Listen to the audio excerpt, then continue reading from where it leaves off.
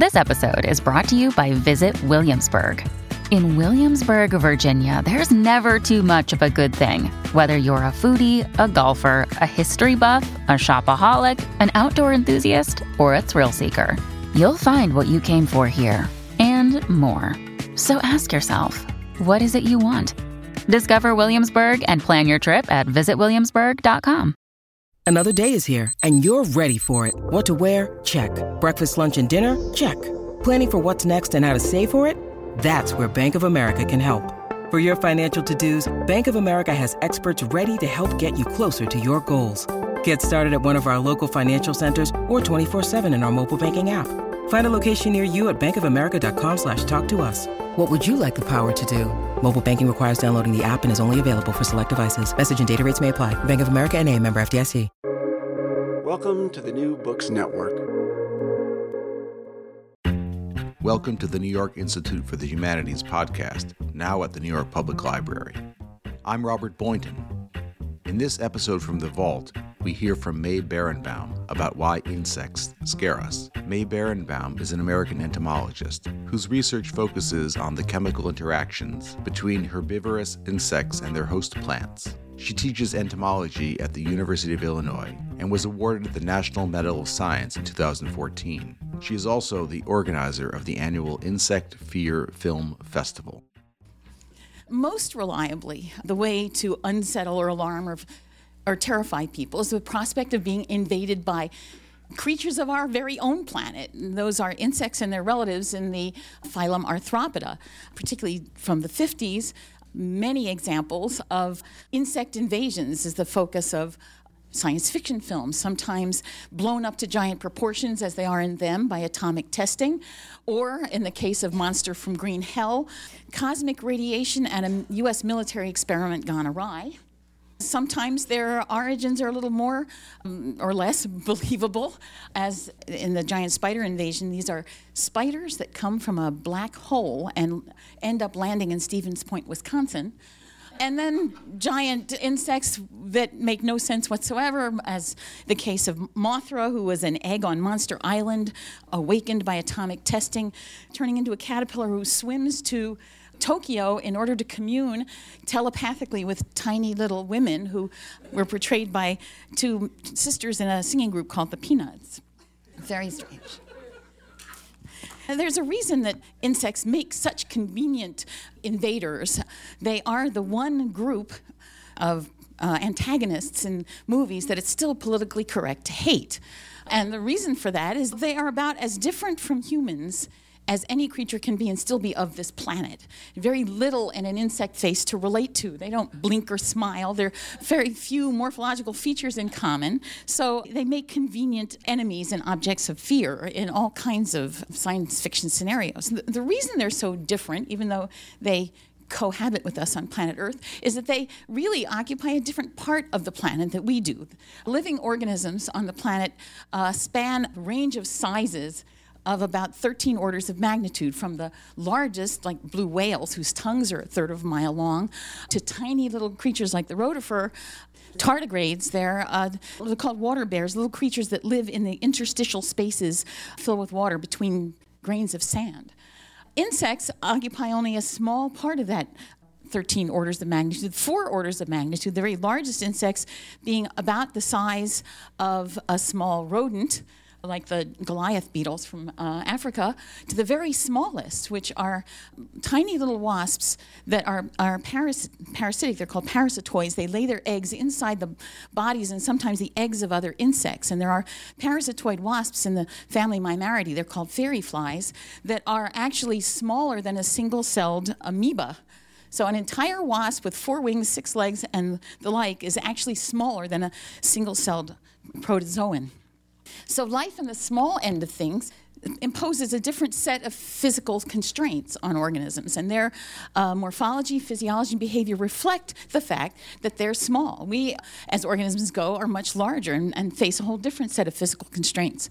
One of the most obvious differences between insects and their other relatives in the phylum Arthropoda, the jointed-legged animals, is that their skeletons are on the outside rather than the inside. They have exoskeletons, and there are many reasons that an exoskeleton is more efficient if you're small. But the end result of having an exoskeleton explains some of the most striking differences between us vertebrates and those arthropods.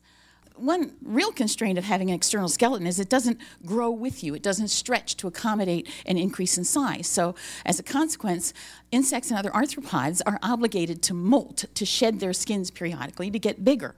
And that molting, or ecdysis as it's called, provides them with an opportunity that organisms with an internal skeleton don't necessarily have, and that's to reinvent themselves at every molt. The metamorphosis has been a major explanation for the tremendous success of insects. Different life stages can specialize for different functions. So the most common form of metamorphosis, about 90% of all the million or so species of insects on the planet, is the familiar egg to larva to pupa to adult, like egg to caterpillar to pupa, or chrysalis to adult. But there are other insects that, with that so-called complete metamorphosis, that do a lot more with it, like the meloid or blister beetles, that basically every life stage is morphologically, anatomically different and has different biology. So ultimately, they are really insects then, because of metamorphosis, are the ultimate transformers in real life. So it's not at all inappropriate that in the most recent Transformers 1 and 2 movies, that one of the featured Transformers is Bumblebee, insect inspired.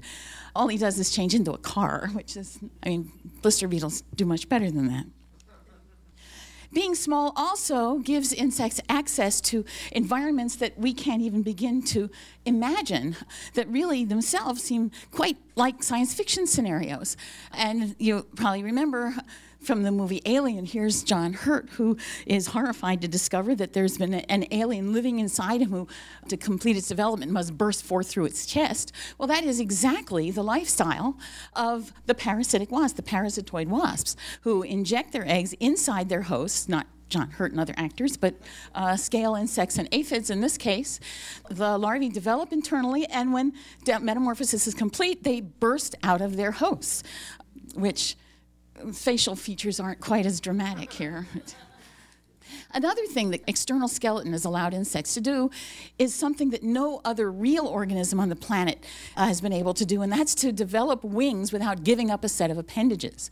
We have other flying organisms on the planet, but none of them, other than those that have been imagined, like Pegasus and angels, actually have wings that aren't made of appendages. So bats gave up their arms, as did birds. So insects, though, have not just 2 legs, but 4 legs and 6 legs. They don't give up any of them, and 1 or 2 pairs of wings, and which gives them the ability to fly, which until relatively recently in the history of humanity, or the human species, has escaped our capacity.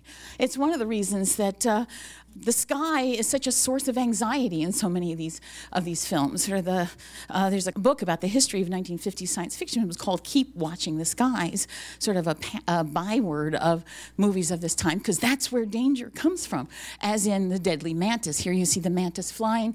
So flying, again, something that is alien to us as a species, and yet there are a million insects that, more or less, that are capable of flying.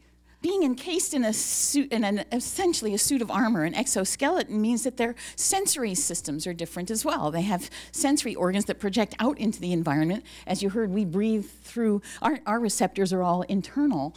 Their receptors are out there on organs that look more like household appliances than they do body parts. Another disconcerting aspect. And their small size, because of the surface area volume ratio, which is a whole lecture in and of itself, gives them abilities that to us appear almost like supernatural powers. They're super strength. This is a bumblebee trained to drag 2 loaded cars equal to 300 times its own weight. It's mind-boggling in human terms. It isn't really, if a human was the size of a bumblebee, he or she could probably pull 2 loaded cars equal to 300 times his or her weight as well. Because of the surface area volume ratio, muscle strength is proportional to cross-sectional area. And so when you're very, very small, the cross-sectional area is moving less volume. So you look really strong, but it's only because you're small. But nonetheless, it's pretty impressive. As are these other abilities that appear to us to be almost otherworldly. Silkworms spin textiles out of their saliva. And of course, Spider-Man is a figment of someone's imagination, yet silkworms are real. There are receptors on the radar-like antennae of the giant Saturnian moths that can detect the presence of as few as 100 molecules. There are insects that can light up their abdomens, and insects that can see into the ultraviolet region, which we can't do, sort of supervision.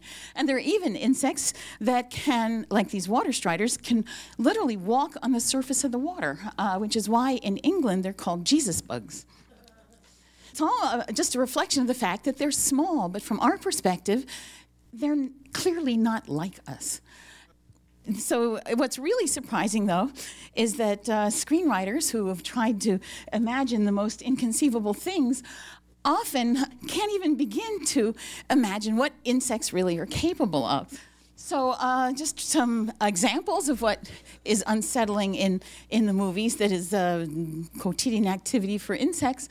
Drinking human blood, for example, particularly gruesome and quite fascinating. There's a history of at least 8 decades of vampire films, from Nosferatu in 1922 to The Vampire's Assistant in 2009.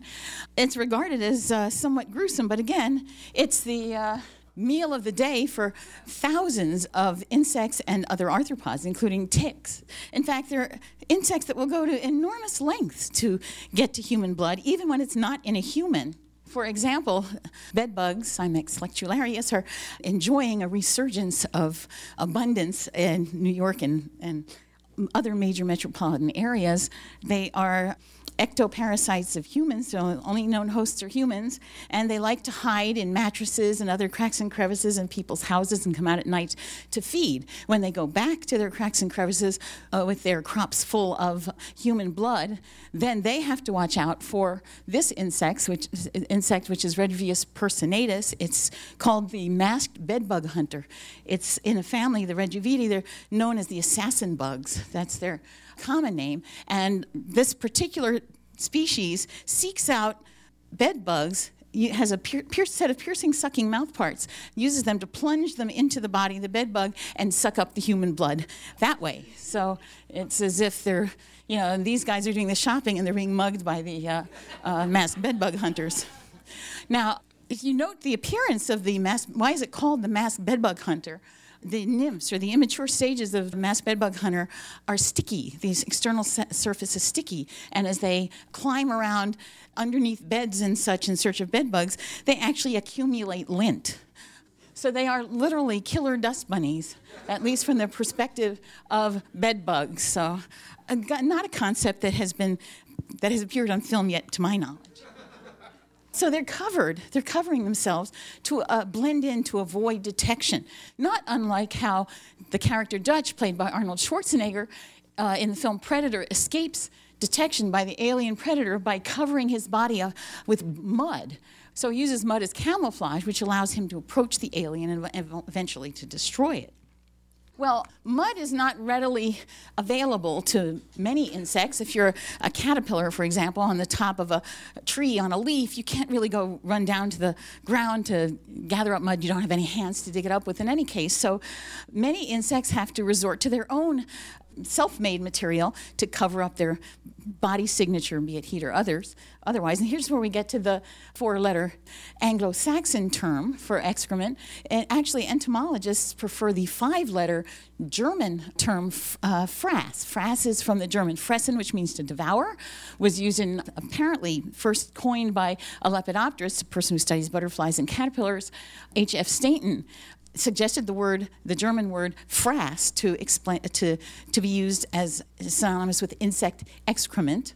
Frass in German has more or less the connotations of swill, animal food that animals eat. We may, without impropriety, use the same word for the purpose of expressing the immediate effect of a caterpillar's jaws. And the more indirect effect of and this is a word you don't see very often, excrementitious matter ejected by the larva. Rejectamenta actually was proposed as well, but never really caught on. But excrementitious you can actually find on the list of words for the Scripps Spelling Bee, so it still does appear. So what do I mean by this? Well, if you can't cover yourself with mud, what's frass for, after all? Many, many species resort to covering themselves with their own excrement to avoid detection, possibly to repel otherwise potentially interested predators. This is a three-lined potato beetle, Lima trilineata, is a leaf beetle larva. But the most spectacular, and these are photos from Tom Eisner, who has an uncanny ability to find and photograph the most remarkable insects. These are called tortoise beetles because in their adult stage, they look like little turtles. In their larval stages, though, they're sometimes called trash peddlers because they have a long projection at the end of their abdomen called the anal fork. And the anal fork, as unappetizing as it might sound, is actually used to gather the cast skins and the frass of the larva as it grows. Talk about anal retentive, they never get rid of it. They carry it around with them at all times.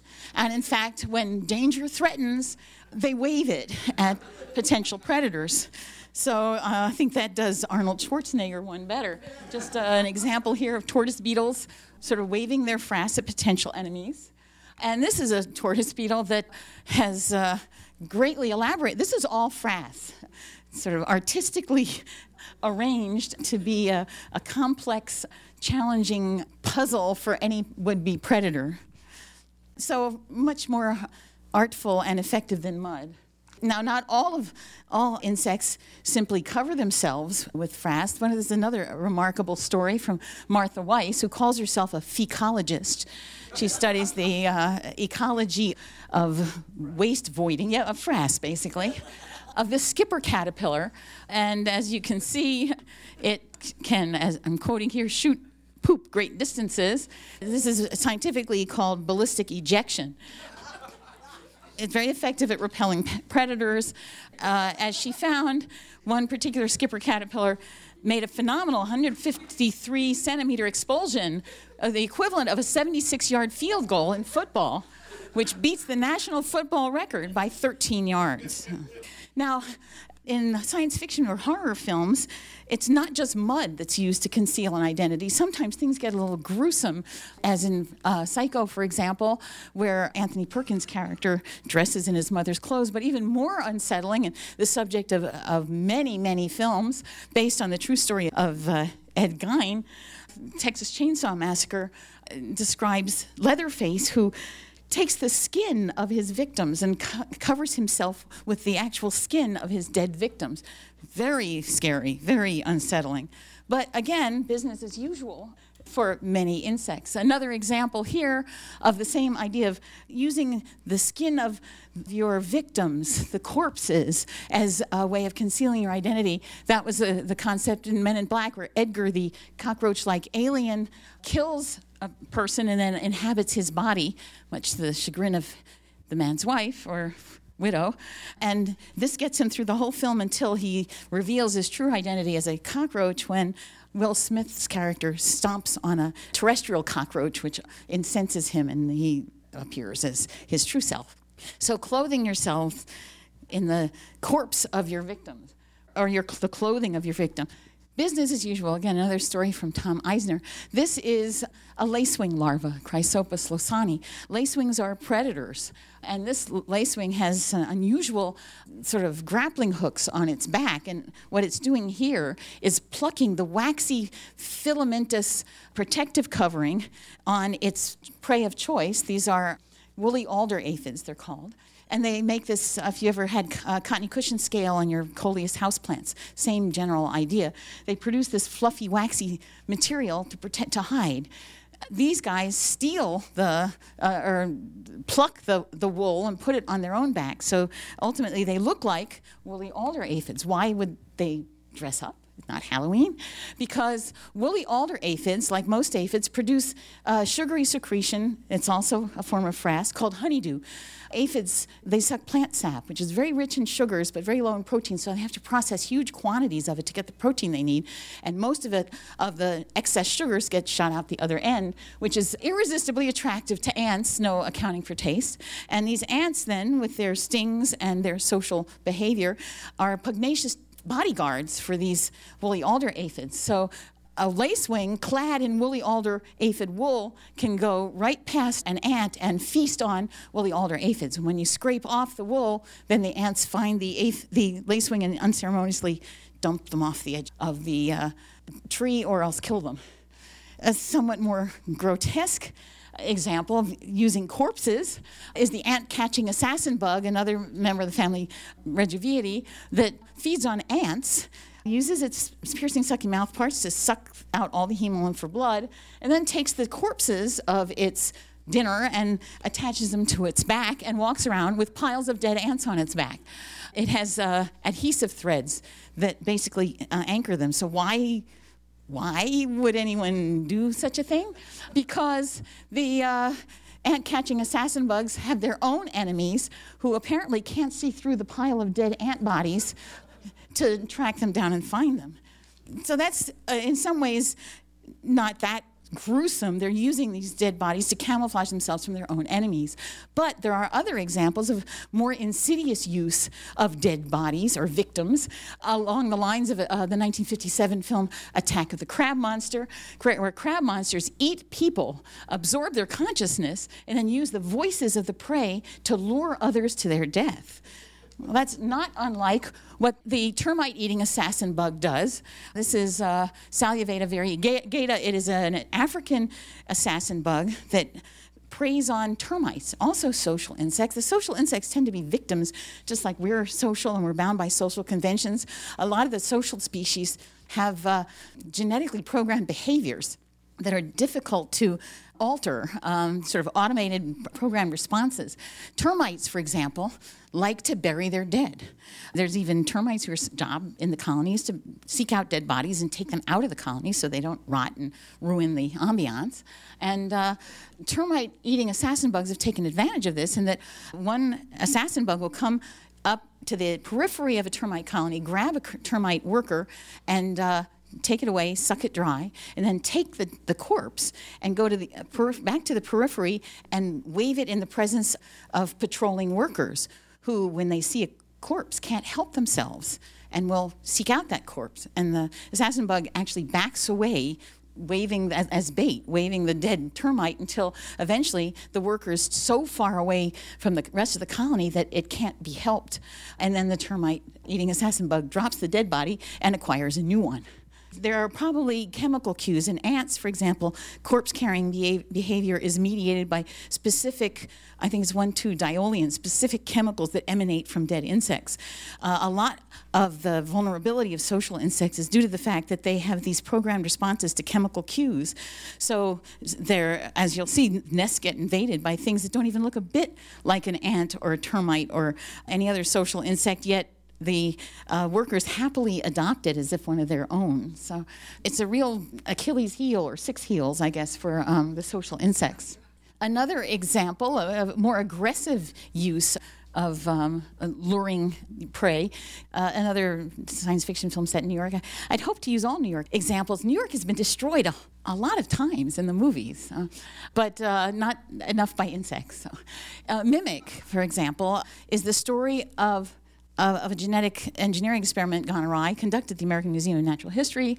Dr. Susan Tyler, played by Mira Sorvino, by genetic engineering manages to construct the Judas breed, which is a modified cockroach mantis termite, which is thought to have been programmed to self-destruct. It escapes, it lives in the subway system of New York, evolves extremely rapidly to become as large as humans and then capable of mimicking the behavior of humans. So they lurk in the subway tunnels and lure humans to their death. So next time you complain if a train is late, I mean, think of what could be waiting for you down there in the tunnel. So, evolving to look like your prey happens all the time in the insect world or the arthropod world.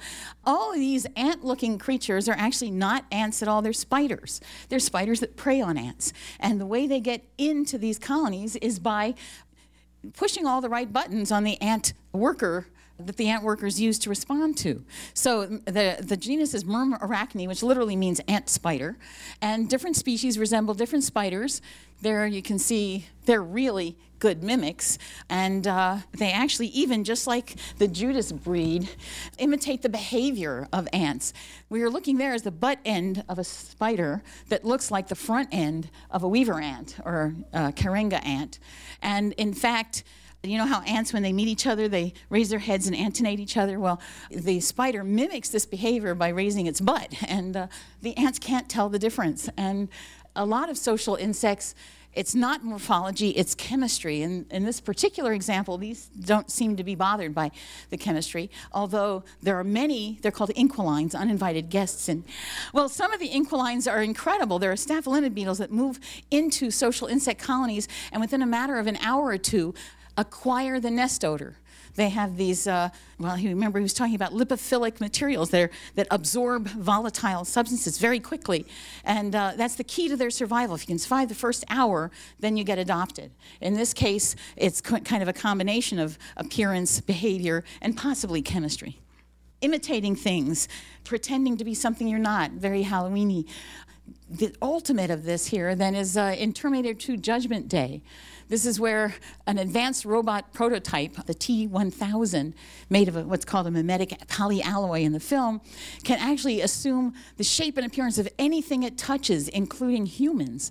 And if you remember the movie, it assumes the shape and appearance and voice of a police officer and then goes out to find John Connor. So future John Connor sends a sort of refurbished Terminator back to the past to save the present day John Connor.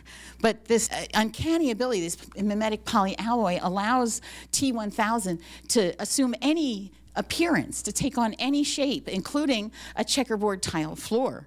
Again, not something that arthropods can't do. Crypsis background matching is incredibly common, not only among predators, but also among prey species. Can you see the moth there?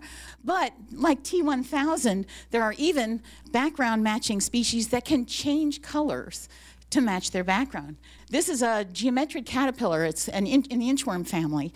You know, inchworms a lot of them look like twigs, which is fine if you're eating twigs. This particular species eats twigs and oat catkins, which are the flowers. There is a chemical in the flowers that if the caterpillar ingests them, it will develop to assume the shape of oak flowers. So depending on what it's eating, its body shape reflects exactly what it's eating. Okay, T-1000 can do it by touch. These guys have to eat.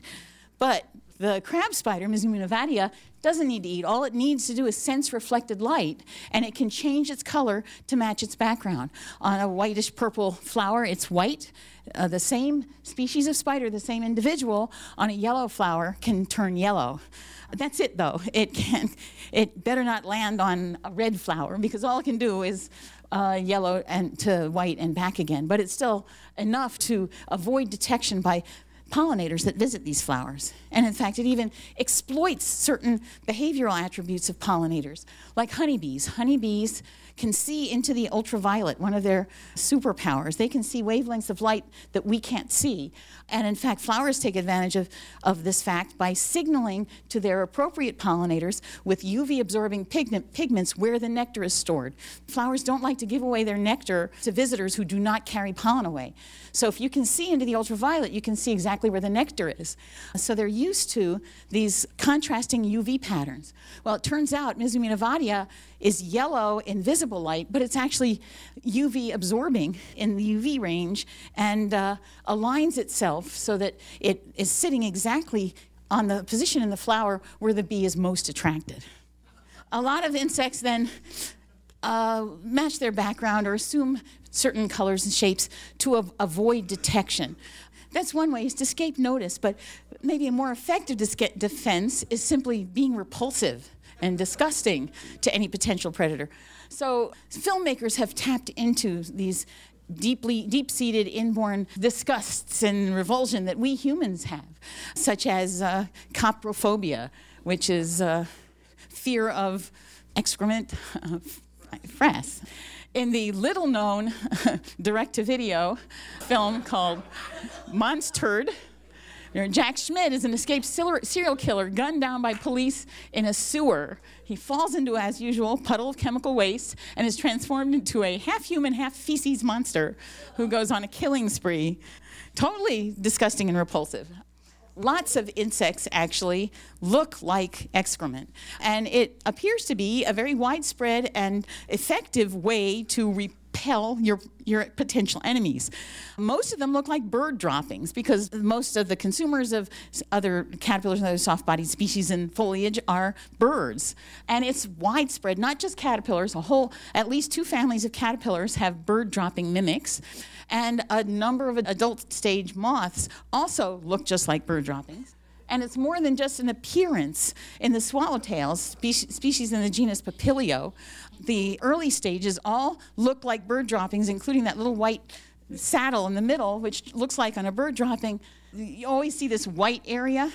That's uric acid. It's a waste product. And caterpillars in the genus Papilio don't actually void their uric acid. They make it as a waste product, but they retain it. Again, retentiveness proves to be very adaptive because they incorporate it into that little white band, which looks and potentially tastes and smells just like a bird dropping because it's made of the same material. So fake bird poo goes beyond the Lepidoptera. There's a bird-dropping spider there. But what is a tiny, and there's a limit. The biggest bird-dropping mimic is the giant swallowtail. It's about 3 inches long. And they can't get much bigger than that because there are no birds in North America that produce bird droppings more than 3 inches. Well, what do you do on the other end if you're tiny? You can't really be a convincing bird dropping. Well, in the case of these chrysomelid beetles called Eczema gibosa, little tiny beetles that actually look like caterpillar droppings. So they assume the morphology appropriate to their size. Okay, what are other deep-seated fears that filmmakers tap into? Ophidiophobia, fear of snakes. Well, that's the basis for the film. Actually, I had trouble searching for this. I didn't know how many S's there were. And this is a mad scientist who, for reasons that aren't really clear in the film, turns people into snakes. Once this motion picture sinks its fangs into you, you'll never be the same. A lot of people are afraid of snakes. Well, a lot of potential enemies of insects are afraid of snakes as well. And many, particularly caterpillars, are really, really good snake mimics. For example, this is a spice-swift swallowtail, another member of the genus Papilio. Those are not eyes, those are fake eyes, but they are positioned in such a way to make it look like it is a green tree snake. Okay, you ask, these caterpillars are 2 inches long. What kind of bird is stupid enough to think that something 2 inches long is a green tree snake? Turns out many insectivorous birds have very poor depth perception. They have eyes on the side of their head. So this could either be a 2-inch snake really close or a 2-foot snake fairly far away. And if it's scary enough snake, no bird is going to hang around and find out whether it needs some sort of vision correction before it flies away. So that's why there's so many snake mimics. Another fear that filmmakers have exploited that arthropods have as well, arachnophobia. Of course, a film by that name, but even before that, in 1953, one of the very first of the giant arthropod films, Mesa of Lost Women, very strange movie about Dr. Aranya, played by Jackie Coogan, in the El Muerto Desert, the Desert of Death, who for reasons also not made clear in the film, likes to transfuse spider hormones into women and women hormones into spiders to generate one very, very large, vicious spider and a whole bunch of women in diaphanous gowns, long fingernails that dance the tarantella. Many giant spider movies that tap into this deep-seated fear. And there are insects that mimic spiders to repel their enemies. This here is a jumping spider, and here on the same sorts of leaves you find jumping spiders is a really effective spider mimic. This is actually a tephritid fruit fly, not the kind you find in wine bottles, but the true fruit flies. And you see it has the leg pattern of the spider on its wings and the general spotting pattern on its back. And it does the same kind of movements. It flicks its wings just as the jumping spider does as it hunts. Okay, another very deep-seated fear, nidophobia, fear of insect stings, or if you'd rather, apophobia, fear of bees, sometimes melissophobia, that's from the Greek rather than the Latin. Long-standing tradition. Killer bee movies, terror out of the skies, the bees are back, this time they're really mad. Lots of people are afraid of bees. About 40 people a year actually die from Hymenoptera venom, mostly bees. There are good reasons in some contexts to be afraid of bees, which is why so many perfectly harmless insects look like bees or other stinging hymenopterans, such as wasps.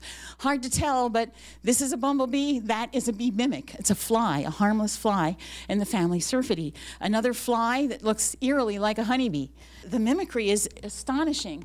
In fact, these syrphid flies, the hoverflies, have to compensate for some morphological shortcomings if they want to look like a bee. They're in a group of flies called the Brachycera that have stubby, short little antennae. Well, any predator worth its salt knows that wasps have long antennae. So what do? Well, these flies have black forelegs that they dangle in the front of their heads to resemble the long black antennae of their models. And it's very effective. They even buzz at the same frequencies, in many cases, of their the models. And how about ophthalmophobia, fear of being stared at? A lot of us, you mentioned that you don't look at people on the subway. Watch out for those mimics, though.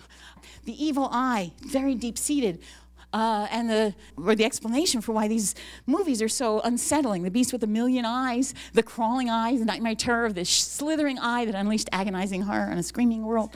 Fear of being stared at is an effective way to repel your predators. And again, eye spots appear all over class Insecta.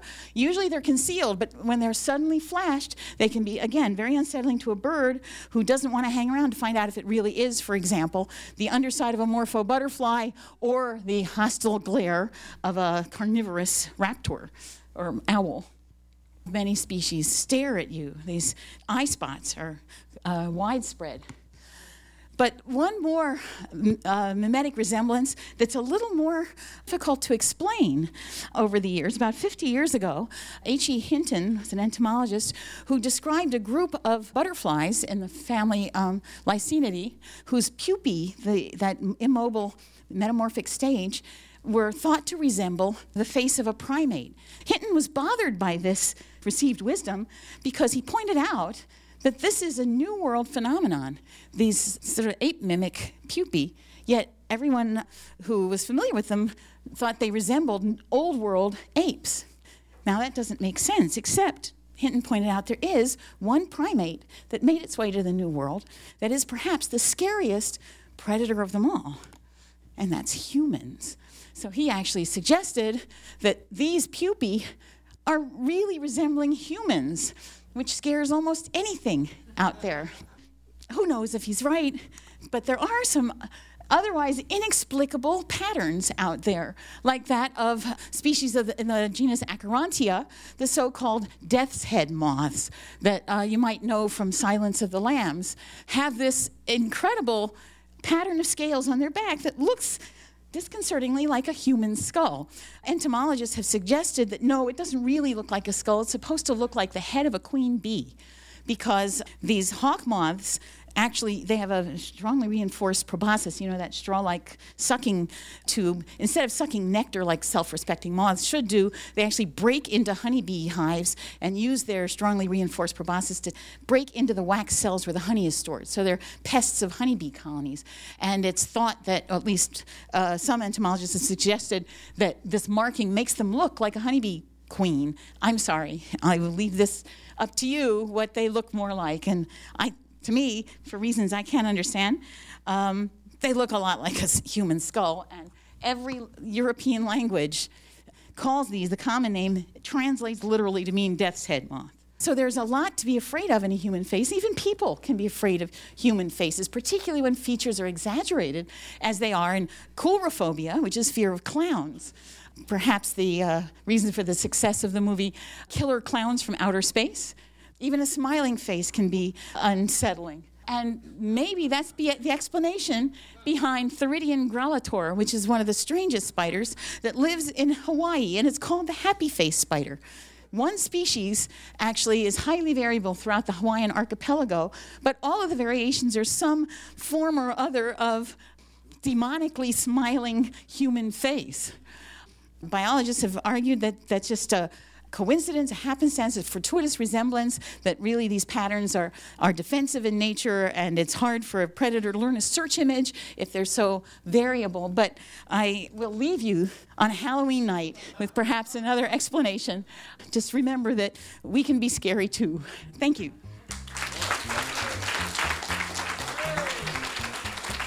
This podcast was brought to you by the New York Institute for the Humanities. You can find us on Stitcher, iTunes, and anywhere else you get your podcasts. For more information, visit us at nyihumanities.org.